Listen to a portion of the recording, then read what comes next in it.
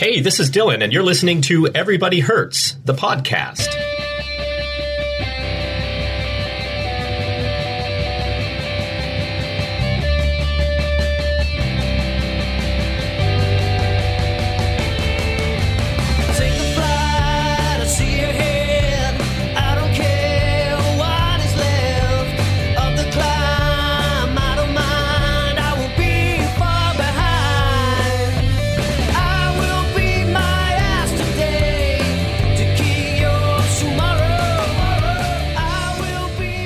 Today's episode, Knight and Dame. History is filled with impressive firsts, those people who have defied the odds, blazed their own trail, and gone where no one had dared before. I'm thinking of Annie Edson Taylor, the first person to go over Niagara Falls in a barrel, and Amelia Earhart, the first woman to fly solo across the Atlantic. And we have with us today on Everybody Hurts someone who is in good company with those pioneers. Dame Liz Johns, Knight of Sufferlandria, the first woman ever to complete a knighthood. Liz, thank you so much. I feel like I'm in the presence of royalty here. Not at all. It's nice to speak to you, Dylan. Talk a little bit first about your athletic background. I mean, for people that don't know you, I guess assume the first woman to complete the knighthood must be kind of this like completely ripped, sinewy, was born running 50 kilometers a day kind of thing. So is that an accurate description? Well, no. Almost the opposite, really. I was a very new cyclist when I started doing Sufferfest. I think I started with one video and it went from there. But yeah, I'm absolutely not the typical cyclist, and I think it's testament to the fact that anybody can be a Sufferlandrian if I can. So what got you to the point where you thought that strapping yourself to a turbo trainer for 10 hours for 10 videos was something that sounded like a good idea? Actually, it was David McQuillan's fault. As are most things, I guess. Well, the whole thing is his fault. I started doing Sufferfest, and the year after I started, I happened to be down in Asia where he was living at the time, and I agreed to meet up with him for lunch. And he sat there and he said to me, "So what are you going to do next?" And I didn't really have an answer, so I said, "Oh, I'll do knighthood," because it sounded like a great idea. And so I did. 10 hours on a bicycle is a challenge for anyone, even, an avid cyclist. So what kind of preparation, how did you take yourself to that place, preparation physically, but also mentally? Because I think for a lot of people, that's almost the more daunting aspect is the mental aspect of a challenge like that. It is.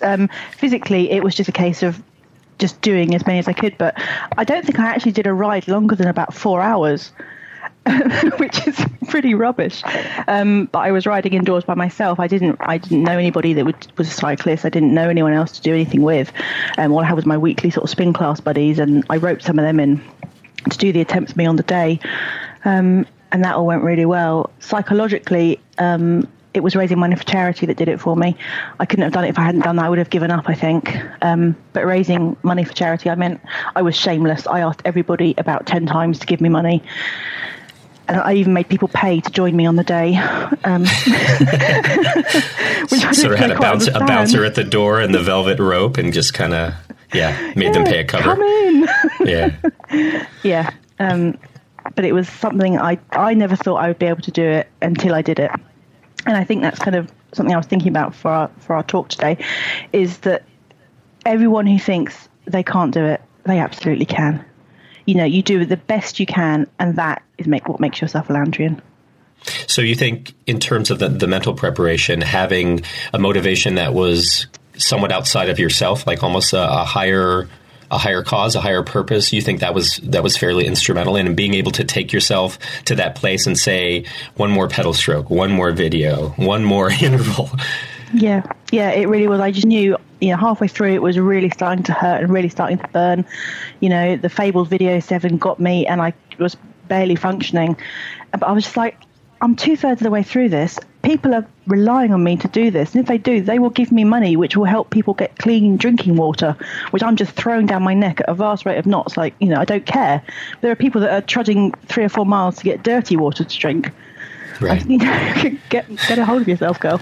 In terms of the physical preparation, you said you did 4-hour rides probably, but were you concerned never having done something of that length, and also being a trailblazer and being that pioneer? Did you feel like there was an additional weight, an additional responsibility that was kind of placed on your shoulders because of that? Not at the time. It was interesting because at the time the Sufferfest was still quite a small community. I think it was like 20,000 people maybe on Facebook, and it was kind of just a little thing that some people did. And I was more interested in the fact I was going to be the fifth person to do it rather than the first woman, and I kind of thought that was quite cool. But I think I was so taken up with the preparations, with begging people for money and organising the day, and all the kit that went with the knighthood attempt, all the preparation. I didn't really stop to think about what I was actually doing physically until it was too late. And I was pedaling. And do you think that mentally it was easier to be in front of all those people? How different do you think it would have been had you opted to still raise money for charity, but maybe do it in the relative discomfort of your own kind of torture chamber? I think it was amazing. I had people come from the first video to the last video, and everybody, whether they were riding with me or just kind of they'd done their ride and they'd hung around to watch, or whether it was, I had quite a crowd for the last few videos. I didn't realise until I sort of finished and looked around. There was about 10 or 15 people there all watching. But yeah, it was great to have people there. They just spurred me on. I'm so in awe when I see those knights who do it at home, just by themselves one fine day. It's just amazing. I couldn't have done. Well, I don't think I could have done it. I applaud those who can. Well, I mean, I think the fact that you already have accomplished something that you didn't think you could do means that your limits are probably a lot broader than you give yourself credit for. And how did that experience and going through that, how did that change your perception of yourself, but also your perception of what was possible in other aspects of your life, but also in terms of your fitness goals? It was amazing. It was the hardest thing I've ever done in my life. But the days after, when I sat down and thought, oh my God, I actually did it. I did that thing that I thought I couldn't do.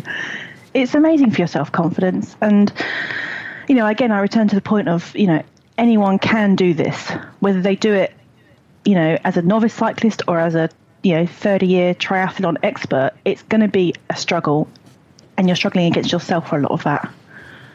So it's always going to be hard. Yeah, there's that famous quote from, I think, Greg LeMond is like, it doesn't hurt any less, you just go faster. Yeah, exactly. Yeah, so it doesn't matter your level of fitness, it's going to hurt regardless, but it's just how you can go to that place and get past it. That's what I tell my friends, when they ask me, oh, I couldn't do that Sufferfest thing you do. I'm like, you can. You do it to the best of your own ability. My ability is different to your ability. If you were able to have a conversation with yourself, say 5 years ago, would your past self be somewhat incredulous at what you've accomplished? Yeah. I don't think I would have had... It's not so much about the physical challenge, but I think the confidence in myself of, just attempting something like that, I would have gone, no, you can't do that. No, it's not for you. Do you think it spurred you on to look at some additional challenges? Are you moving the goalpost now that you've kind of ticked this box? What's next on the list? Nothing particularly exciting. I'm just happy doing my own little thing. I found out what I don't like. I found out what I do like. And that's kind of helped. Before I didn't know anything about cycling whatsoever. And now I know the kind of rides I like and the kind of terrain I like. And I go and do that. And it makes me happy. I don't do the things I don't like, and I do the things I do like. And that's probably a good lesson for life in general, not just cycling. We should do the things we like. And you completed that. I think it's important to note. I mean, this was, less than 2 years after you had even turned a pedal. I mean, you had somewhat of an athletic background in university and before, but like you said, you weren't a cyclist. So to go from hopping on a bike, just to have a spin indoors, and then 2 years later to be doing 10 back-to-back Suffer videos just seems to me to be just amazing. And had you not had that goal, how do you think How do you think your fitness would have progressed, or how different do you think you would be had you not done that knighthood? Because I'm sure there are lots of people listening that have kind of toyed with the idea and think that, yeah, that might be okay to do it, but at the same time, it seems so daunting that they figure like, well, it can't be that transformative. I could, maybe I'll just kind of keep doing what I'm doing. I think that's it. You'd just be doing what you're doing. I probably would still be just doing, a few Sufferfests a week. I probably wouldn't have changed anything. I probably wouldn't have found all those rides I like doing. I wouldn't have changed anything. I would just still be doing the same old thing and expecting the same results from doing the same thing. And we know how that works. Yeah, exactly. Isn't that the definition of insanity? Well, again, with Sufferfest, it's not far off. Right, exactly. What kind of response have you gotten from, the broader community of Sufferlandrians, but also in particular, I think the women Sufferlandrians? Do you have like a kind of constant communication? Do you feel like you've kind of been set up as a mentor? I think kind of. I mean, a lot of people sort of out me as the first dame, but I don't tend to do it myself. I get it done to me, and I don't like to sort of rub people's faces in it. But I guess some of my fellow dames look to me as kind of blazing the trail, and they've come along and blazed it equally hard right behind me. And it's great that it's really great to see so many dames now, and I'm so pleased whenever we get new dames into the Knights group and I can welcome them and say, great, more dames, because cycling is such a male-dominated sport, and it's just great to see so many women working so hard for something so difficult and achieving it so amazingly. Because there are well over 100. It's amazing. Yeah. In what, about 5 years, 4 or 5 years? That's incredible. Yeah, and it may be much more than that. I know when last we spoke, it was a little over 100. So I think it's probably well above that. And like you mentioned, when you first got interested in the Sufferfest and started doing the videos, the community as we know it was kind of just a twinkle in Grunter's eye.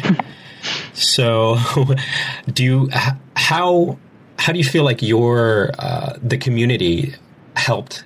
I mean, looking back to how it was, everyone was just, every knighthood was just like a massive achievement, and everyone would like rise to their feet, like applaud you.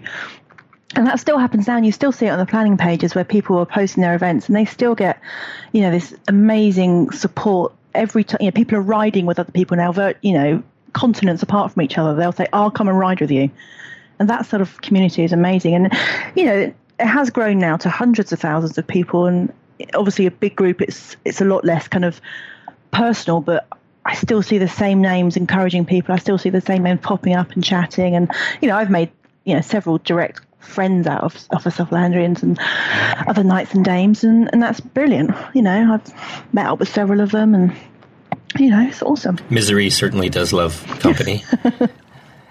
Yes. Any concrete recommendations? I know there are lots of resources out there, but for someone who's thinking about doing this, what's the best piece of advice that you can give them in order to kind of dig into that suffering, to find that person inside that is just kind of clawing and pedaling to get out? Just try it. Funny enough, I did Revolve this morning, and that's the very first video I ever did, and that's right. I didn't know what to expect, right? And you don't, because it's hard to explain. What is it? It's a video, but you're riding with the people and they're telling you what, how does that all work? But you just have to press play and just do it and see what happens. And then do another one and see what happens with that. And then do another one and keep going. And before you know it, you'll have favourite videos, hated videos. If I never see Hell Hath No Fury again in my life, I'll be more than happy to give me Downward Spiral any day of the week. You certainly have been instrumental in creating not just this community, but also encouraging other people to find where their limits are and then push beyond that. And I think I speak for the entire community of Sufferlandrians when I say thank you. And I know you don't walk around with your first dame cap on or anything like that. But, we as the community are incredibly proud and honored to call you the first dame. Oh, thank you. That's very kind. I'm very proud and honored to be part of the community. Liz Johns, thank you so much for talking to us. And we look forward to seeing you on the parcours for the 2017 Tour of Sufferlandria. Are you going to be joining us? I think I will be. it would not be a tour without you. Thank you so much for your time today. Thanks, Dylan. This has been Everybody Hurts, the podcast. Today's episode brought to you by Dame Liz's Pain Shakes, available now in the molten food section of your local grocery. Dame Liz's Pain Shakes, the best Dame Pain Shakes in Sufferlandria. Until next time, have I suffered today? Yes, more than you.